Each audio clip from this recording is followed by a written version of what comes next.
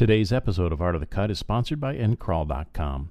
Endcrawl is the web-based platform for managing and rendering end credits, used by over 1,000 film productions, including 42 films at this year's Sundance 2020 Film Festival. Sign up today at endcrawl.com/AOTC.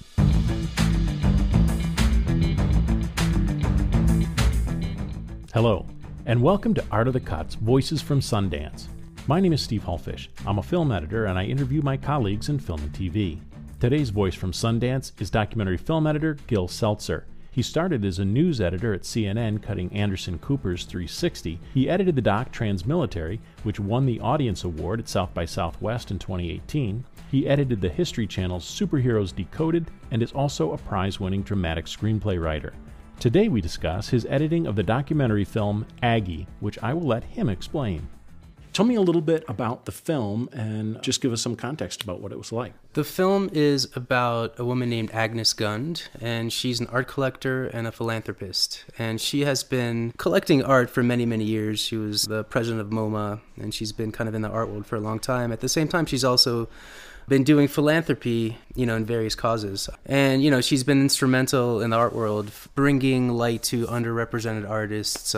She brought a lot of women artists to MoMA's collection. She's always been kind of active, but recently she's started to sell off a little bit, more of her collection in order to fund larger and larger scale social justice initiatives.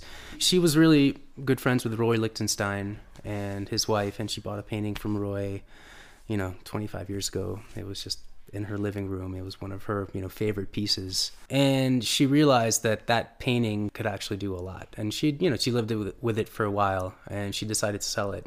And she sold it for $165 million. And she took all of that and started a fund called Art for Justice that's trying to end mass incarceration, which is coincidentally the climax of our film, because it was a pretty big deal. She's kind of an unassuming person. She never did it for the personal spotlight. She was always doing it to do it, to help others. And so the film is about her life. It traces how she arrived to that point. It looks at what art is and why somebody would be, drawn to it, why somebody would start collecting. And also, the power that art has, first of all, to influence people, but also beyond that, to do good, to affect change, in the world. That was a pretty literal example. The art was transformed into justice, so hence the name of her organization. So basically a verite documentary? No. There was some verite, but it didn't focus on that.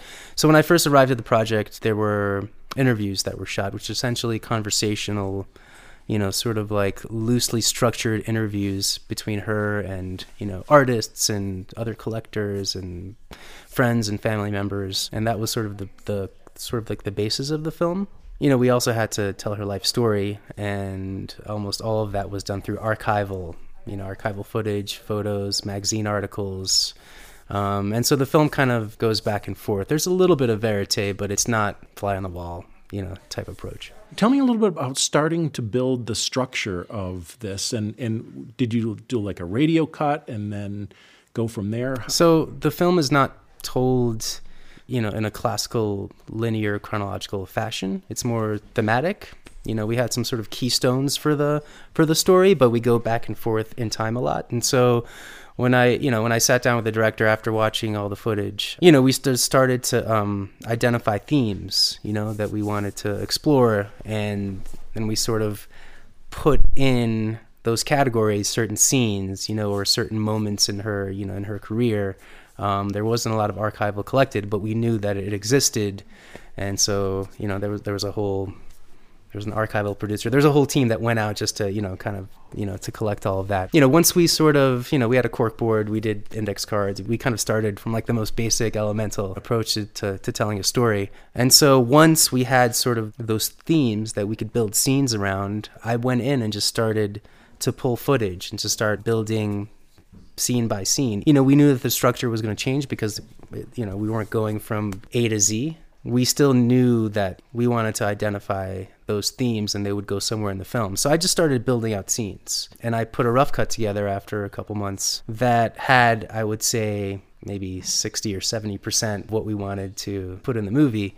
And we got to that point pretty quickly, but the last 30%, it took a long time to fill in the gaps to finish building the story. I'm really interested in the kind of the nuts and bolts of developing those scenes. So you got all these ideas, you've got these themes, you start building scenes knowing that, hey, we'll probably use this scene, but we don't know how, maybe. Yeah.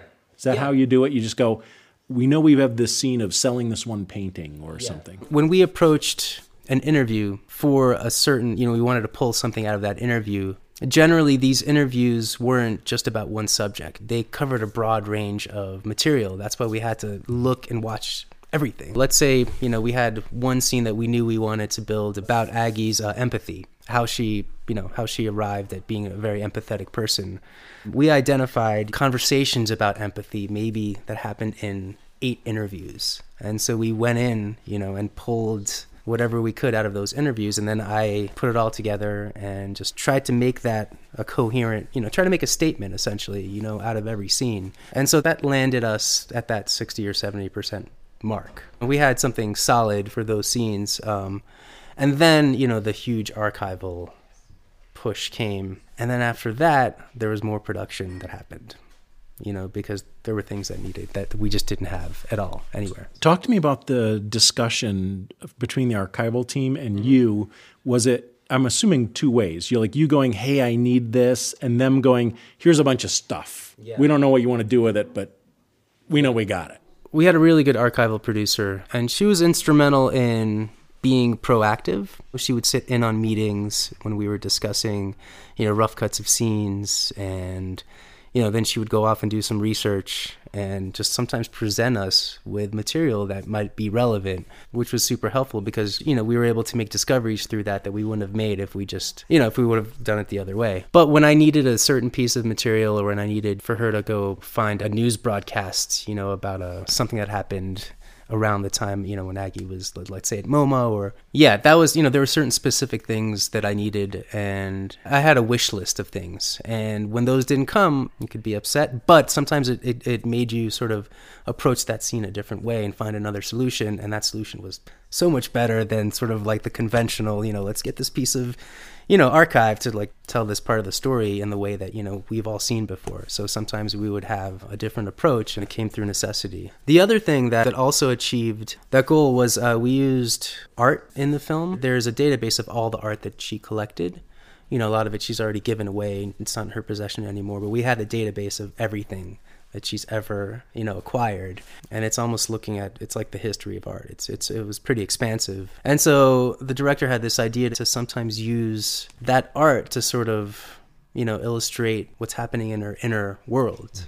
Because there's a reason why she bought it or she was attracted to it. And even though, she might not have articulated it in any interview, we knew that it could be powerful if used correctly. So we developed, for certain scenes, these, art stories, and, I would just cut them into the timeline. I would create little montages.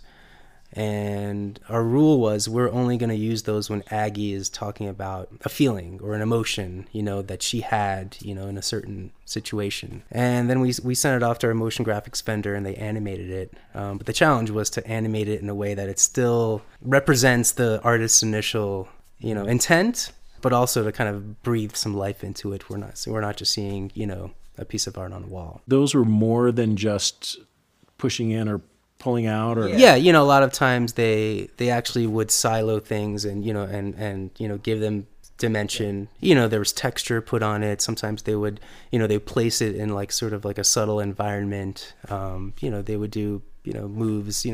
We kind of went back and forth with how much to do it, because at some point it distorted the work so much that it didn't look like the artist's work anymore, so we had to pull back. But yeah, it was a really kind of fun. It was an amazing process to kind of do that, because you're kind of bringing life to something or to someone's intention by this sort of third party vehicle. Yeah, but that idea of taking these pieces of art that, as you said, she never articulated why she bought them, or might not have articulated a specific piece, and by juxtaposing or superimposing it over her feelings, talking about her feelings, you've created that relationship or enhanced the relationship maybe. Yeah, and it was interesting to to show her that. Because, oh, that's true. Yeah. Talk to me a little bit about that, because I've talked to feature film editors who've done movies about real people's lives, and they feel a real stewardship. They're like, I have to do right by this real person that this movie's about. Yeah. Yeah, this was a unique experience for me because I've worked on films about real people and never met them. Right? It was very sort of impartial, which is, in one sense, it can be, it could be helpful because you're not sort of influenced. But also, you don't know that person. You don't really, you don't know what they're like. You don't know, you just don't have a relationship. And I did meet Aggie several times. I got to know her. There was sort of a responsibility, to do some justice to her story, which I hope we did. We'll be back in a moment with more of my interview with Gil Seltzer.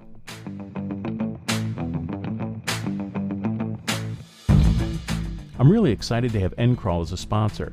If you've ever been through the end credits process in Final Post, you already know why someone had to create this product. What's interesting, though, is how they went about it. Their cloud render engine turns around preview renders in minutes and 2K and 4K renders in about half an hour. The EndCrawl render engine is on demand 24/7, so even if you're in a late-night editing session, you can sign into your project, fix that typo, and add that late-breaking special thanks, and with one click, get your new render fast. And here's the best part. Renders are unlimited.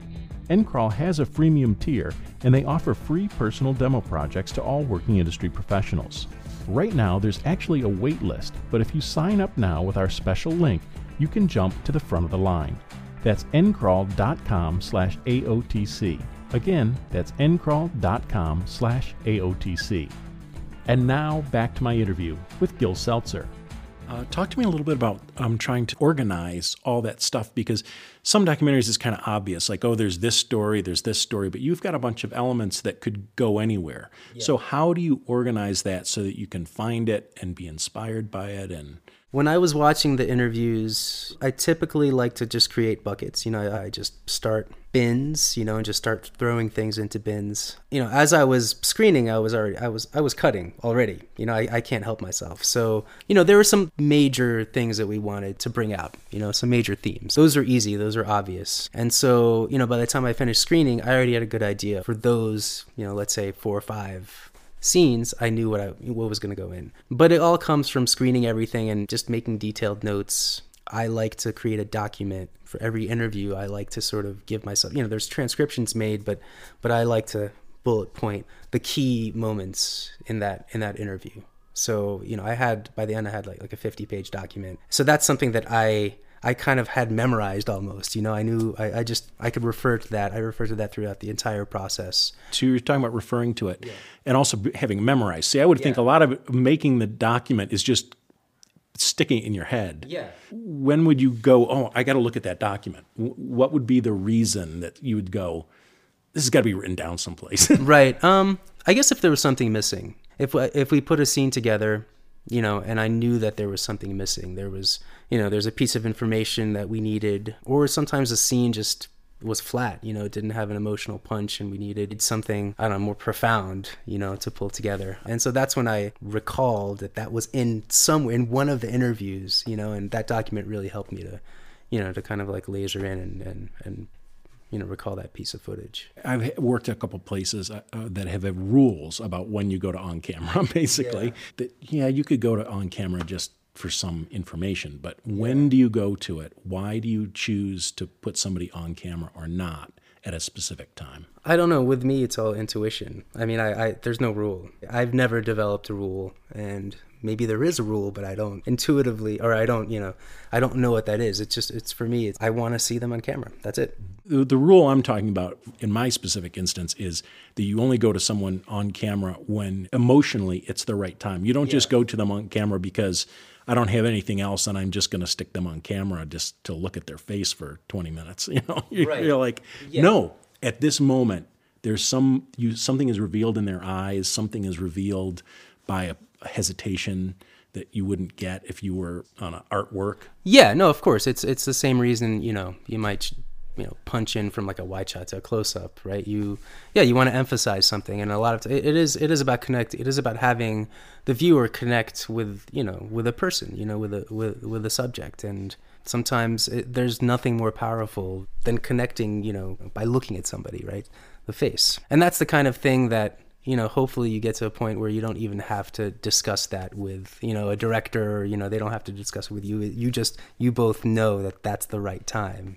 I would say that most of the times that happened. Let's talk about structure really quickly. So you've got all these scenes, you're starting to maybe on the wall or maybe in your timeline, you're starting to build, here's how we get from point A to point B. What are some of those decisions about structure and what goes in which order and what gets deleted? I mentioned that our climax is, when she sells this painting. So we needed to establish how she got to that point.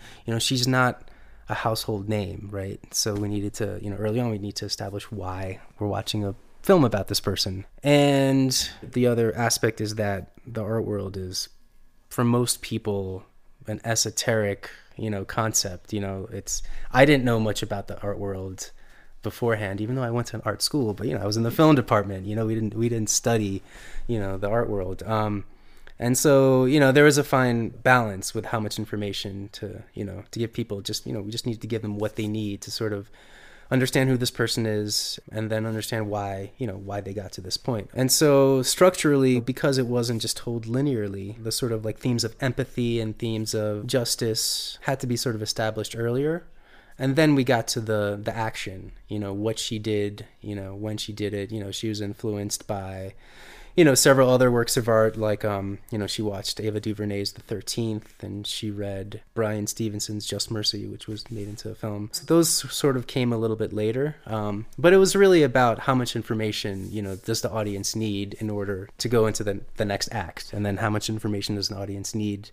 And how much empathy do we need to create before we've earned the final act of the film? So there was a lot of restructuring. It took a long time to arrive to that point. Also, as we were cutting, we knew that there was a lot of archival that was missing, that was out there, that would eventually arrive, so we had to create holes, for that stuff to come in. Sometimes it didn't, and we had to come up with other solutions, and that required, structuring a little bit differently. It was a lot more complicated than just a linear chronological story, because we had all these other considerations. Did a lot of that structural stuff get worked out on a wall with postcards? Or yes, we did. We got a corkboard, did index cards, and we had that for probably at least half of post-production, because things are happening so frequently. Restructuring and different pieces of media would come in. There were reshoots, there was additional production, and so that was instrumental for a while,